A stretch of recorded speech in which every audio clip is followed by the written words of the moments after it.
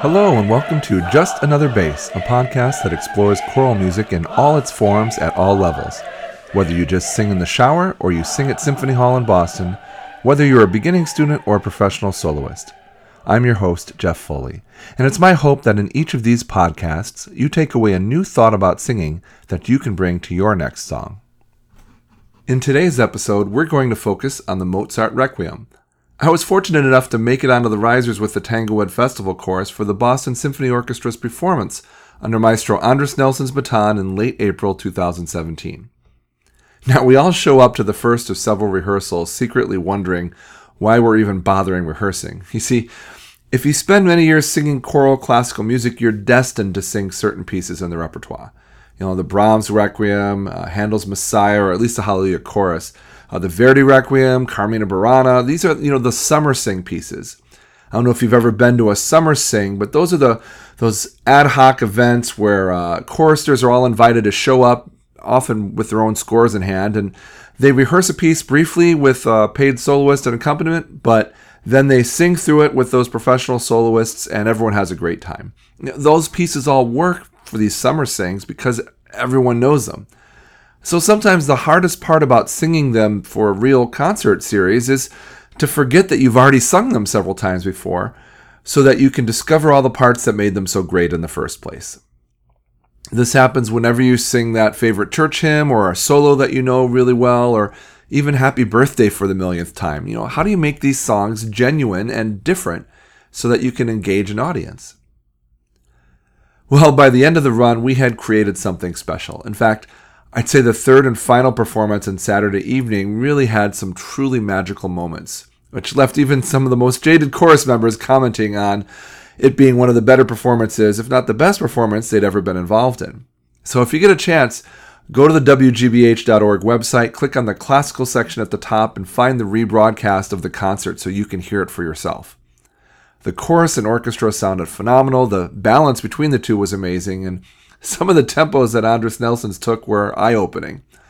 If you've ever heard the Mozart Requiem before, you'll appreciate how fast his Dies Irae was. Here's a quick excerpt.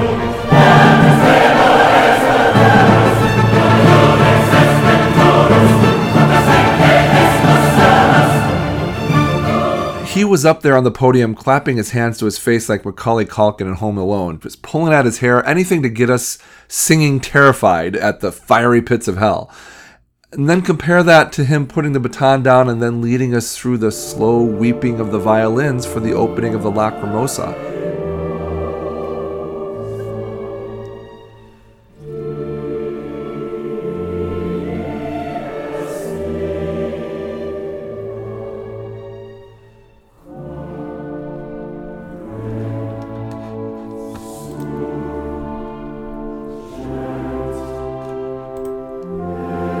But that great performance doesn't happen without preparation, so that the chorus can respond to those sudden inspirational directions that Andres gives us at the podium.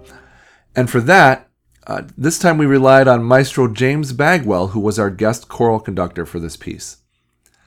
I had the opportunity to talk to the maestro the morning after our final orchestra rehearsal on Thursday, before the official performance that evening. James Bagwell had directed the chorus once before for a performance of Prokofiev's Alexander Nevsky in the fall of 2015, so he was at least familiar with Symphony Hall and the general abilities of the Tanglewood Festival Chorus. I know that he had successfully rekindled our interest in the piece through the course of those rehearsals. He drilled us on trouble spots, he insisted on some dictation and rhythm rehearsal tricks that kind of brought us together in a uniformity of sound and color that, frankly, we had not always achieved in the last couple years. So I wanted to know more about how he got us from been there, done that, to holy cow, this is amazing. So here's my conversation with James Bagwell, and I've taken the liberty of punctuating it with a few excerpts from the Saturday night performance to really emphasize some of the points that he made about diction, dynamics, and maintaining an internal pulse to keep rhythm and tempo aligned across 120 singers. It's my pleasure today to be here in Boston with Maestro James Bagwell. He's currently a professor of music at Bard College and director of performance studies at the Bard College Conservatory. But you've worn a lot of hats in your career, and working with the Collegiate Chorale, conducting operas at Carnegie Hall and Light Opera Oklahoma. Yes, I looked through your bio and all the great stuff. You're kind of the itinerant conductor. I know you've been to a lot of different places. That's right. You were flying back and forth between here and Tulsa to perform the Brahms Requiem. Right. So you're a busy guy, and we're really lucky to have you here at the Tanglewood Festival Chorus for 3 performances of the Mozart Requiem. Thank you. So welcome. Thanks. The first thing I wanted to ask you about, so many people in the chorus can do this kind of thing on automatic pilot. Mm-hmm.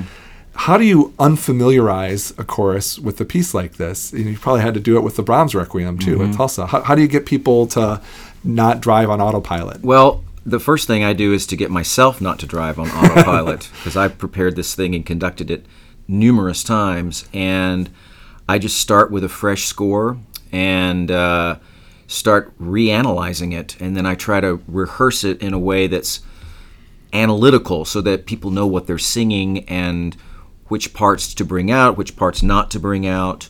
Trying to find different ways to rehearse the piece so that it doesn't feel familiar. Right. I mean, that's as you said, going through it with a fresh score, it was a pleasure to get our own scores with your markings already in there, so that we didn't have to go through a Word doc and put in all the marks that somebody has put for us ahead of time.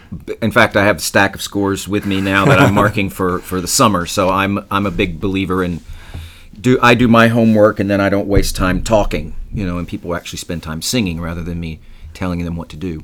Oh, where do you fall in there's always 3 great debates that go around here. One is the let everyone go off and learn things on their own versus weekly pounded into them rehearsals to try to get the notes right. People have different preferences. I'm wondering if I think it's better if people learn the music on their own, because if you spend too much time teaching notes, then you can't ever really get to the music. Yeah, exactly. It takes too long. The other debate, of course, is the memorization versus on-book story here, which we've gone. People prefer both around here. Yeah.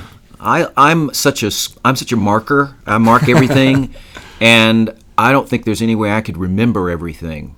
If someone tells me to do a crescendo on page 3, measure 5, and I don't have a score in front of my face, then that's gonna be meaningless to me. So I like to have the score, and I don't conduct from memory either. So I just there you go. I just don't. It's just something that I'm not comfortable with, but some people are. Yeah, I think our memorization streak started when Seiji started conducting by memory, and it's like, if he could do it, then maybe we can do it. And we've fallen in and out of love with it over the years. So the other thing that's always a debate is the hashed versus sections, and I'm really happy that we're in hashed. I think a lot of people are, especially for a piece that we're familiar with. Right. I know there's a few people that are doing it for the first time that were like, oh, this makes it a little more nervous, but that just makes you know the music. Well, it forces you to listen to other parts, and so you don't become an island unto yourself. It's sort of it builds a sound, a different kind of sound. So I really like the way that you were rehearsing us, built on that a lot more than I've noticed when I performed it in the past. You would pick us out in duets and have us pick the parts that moved together so that we could actually try to listen to each other. It wasn't just following the conductor and getting on the train when you needed to. That's it was right. actually trying to match with other people. Well, there's so much in the Kyrie. There is so much contrapuntal writing.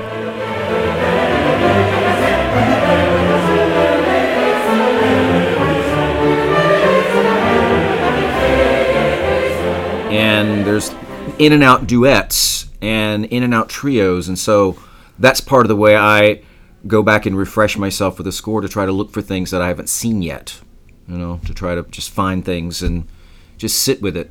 That's great. I also saw you were a big fan of the rhythmic, I don't think I'm ever going to be able to sing the fifth movement or the fifth measure of that piece without going sa ba o o. Right.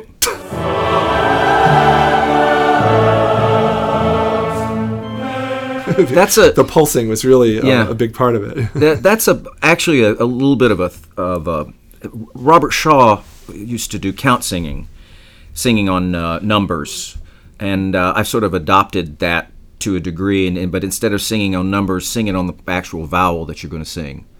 That gets us through the ostias and stuff like that. Things like that. And there are certain movements in this where I know choruses slow down.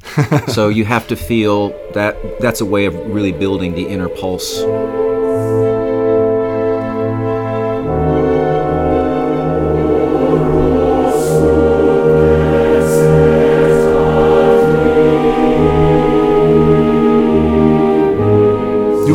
had trouble spots identified before the first note we sang. I noticed in the first couple of rehearsals, it was like, all right, first you kind of let the reins go and let us run through the whole piece. Right. And then you said, all right, now we're going to go to this spot, we're going to go to that spot. Yeah.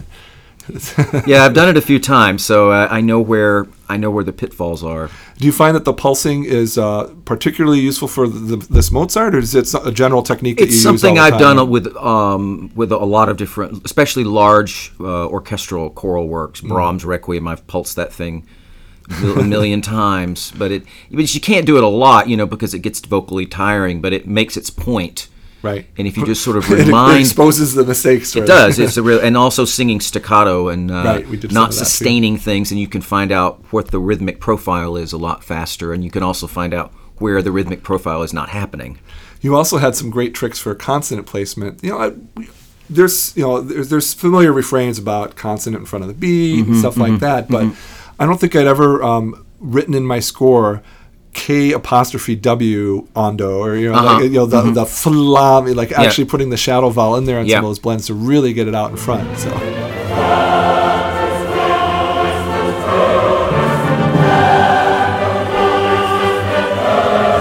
Yeah, it works. It's just a lot of trying things to see what works. I did Mozart Requiem back in the summer with mostly Mozart, and the D of Dies Irae was not sounding. And I had the chorus sing Ndi for a couple of times until they figured out exactly how to pop the D of that vowel. And it worked. We have the ad de te and stuff like that. Yeah. And so if you just say ad te, then you're not saying A-D-T-E. You're saying something else. So the shadow vowel, and it's really like a cushion of vowel, I think, that helps to particularize these consonants.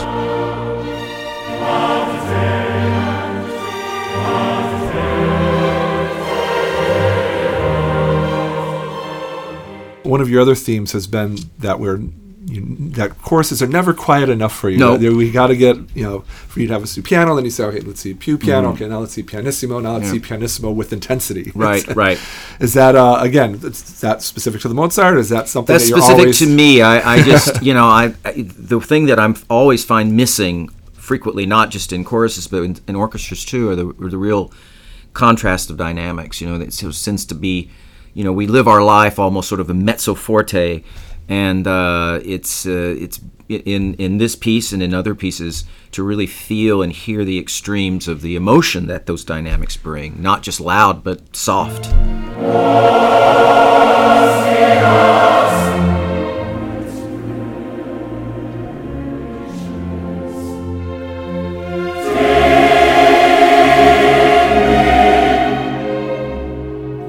You said otherwise this would be the Mahler Requiem. Yeah. It just becomes loud. So that's great. How do you tell how far to push a chorus? I'm sure you have, with all the different choruses you've prepared, you get different levels. You get like the TFC's personality is.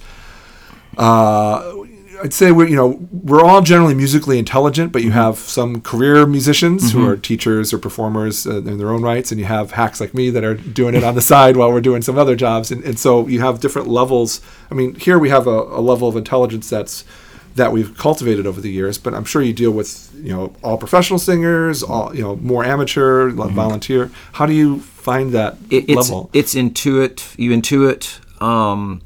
I'm never satisfied. I'm always trying to find ways to make it better. And I think most everybody who participates in choruses, whether they're non-professional or professional, they're all striving for the same goal. And I don't believe in too much rehearsal. I believe in too much wrong rehearsal. What do you mean by that? Well, I mean, you can just run through it. Let's run through it.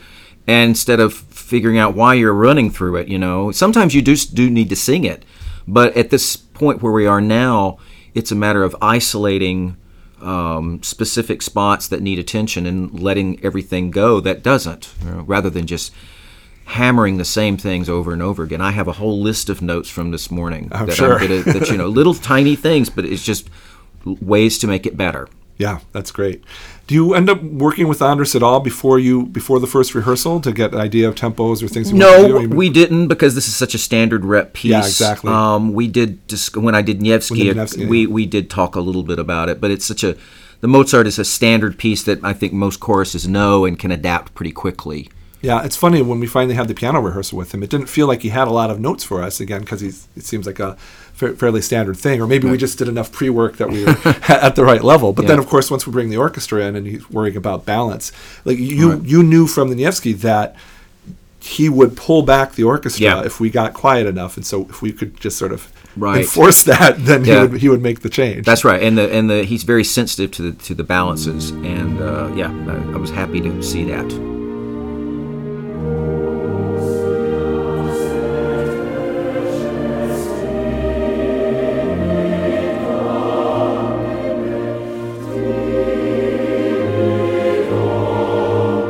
That's great.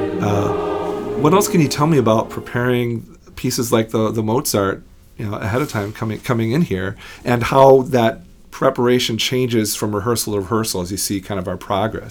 Well, I mean, like I said, the rehearsal starts months before I start rehearsing because I sat down with the Mozart score and marked it up, I think, during November or December or a long time ago, and I just went back and started over again with a fresh score, and then, you just sort of have to figure out what the tolerance level is, how much can people tolerate in terms of rehearsal. And also, seeing the progress from rehearsal to rehearsal, then you know what needs attention.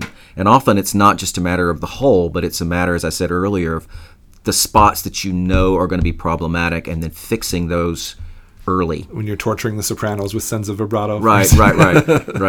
I hear them groan around me. Oh, that's... No, yeah, well, can't win them all.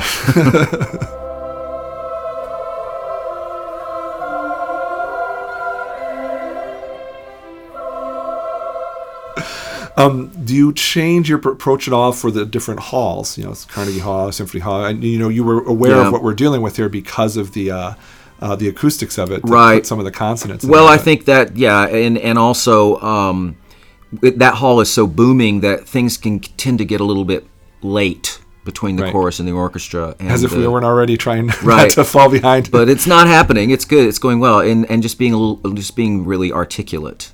But yeah, if it's a wet hall, then you have to articulate more. If it's a dry hall, then you have to change the way you approach. It can't be too crisp. It has to have more legato. It's funny. I don't think I've ever heard anyone say, you're articulating too much. You need to stop. Never.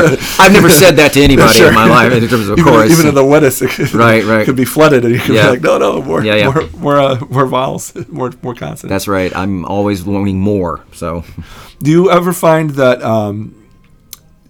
you have to focus more on pedagogy than the notes and the rhythm, like trying to get people to sing? I noticed you weren't trying to tell us how to sing, which I think some people appreciate, because we all think that we're amazing singers and don't need it. But you were dropping hints about ways to... Yeah, I'm not a voice teacher. I know how to get the sound that I want by certain things, but I'm not here to teach voice. That's a whole nother science. What I'm trying to do is teach ensemble singing. I'm trying to get people to sing together. And if you sing the right note at the right time with the right vowel and the right articulation, then everything is fine. It's all just doing the same thing at the same time. Right. Unifying a lot of different kinds of voices. It's funny because I know when the Tanglewood Festival Chorus was first formed, John Oliver had sort of a philosophy, I don't know if it was written or unwritten, of rather than get a bunch of people that will blend, I want to get a bunch of people that are great soloists and they'll kind of figure it out. Yeah. I don't know if we've maintained that over the years, but it makes for a very different sound. It does. It doesn't stop us from needing to No. Like and all the professionals that I work with in New York, most of them have careers, and they as soloists, and but they also want to do ensemble singing, and it's like a. They don't see it as beneath them. Oh no, God no. I mean, you get. I want to direct. You get to sing the greatest pieces. It's like not everybody can be Itzhak Perlman. And orchestral players the same way. They'll play solos repertoire. They'll play quartets, and then they play in large orchestras. And it's all about being focused on ensemble and being together, and listening to one another. That's great. Do you have a favorite part of the Mozart Requiem? Are you allowed to have? Oh, I don't know. Your children sort of thing? They're all. It's all good. It's all good. I mean, the opening is sort of iconic to me, but.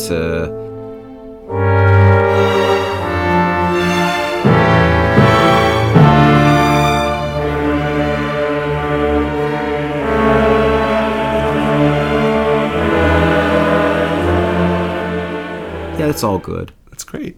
So I see that the next thing you're doing is you're down at Carnegie Hall for a performance of Elgar's The Apostles. That's with, right. With the Bard Festival Chorale and the American Symphony Orchestra. Yeah, so yeah. That should be a fun gig. It's great music, and it's. I don't know that one. I'm going to have to. I know Elgar's Dream of Drummers. Yeah, but, I'm not sure it's been performed in in New York since, if it ever has been. I'm sure it has been somewhere, but it's one of those pieces that has. Sat on the shelf for way too long. It's gorgeous, beautiful, beautiful writing. That's great. Yeah. Final question: any universal advice to singers at any level? Not that there's there's a bazillion things, but one thing that you would love to tell people to remember. Remember that you're singing words. It's text. It really has to start with the text. That's great. So, thank you very much. You're welcome. Easy enough. Thanks.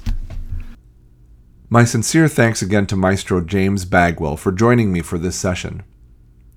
Once again, if you're a fan of the Mozart Requiem, or even if you're just curious what all the fuss is about, it's worth it to set aside an hour at some point to go to the WGBH.org website and listen to the rebroadcast of the concert. I believe they keep them up for a year, so you have until April 2018 to hear what was truly an inspired performance. That wraps up this episode. Until next time, may you find more ways to create joy.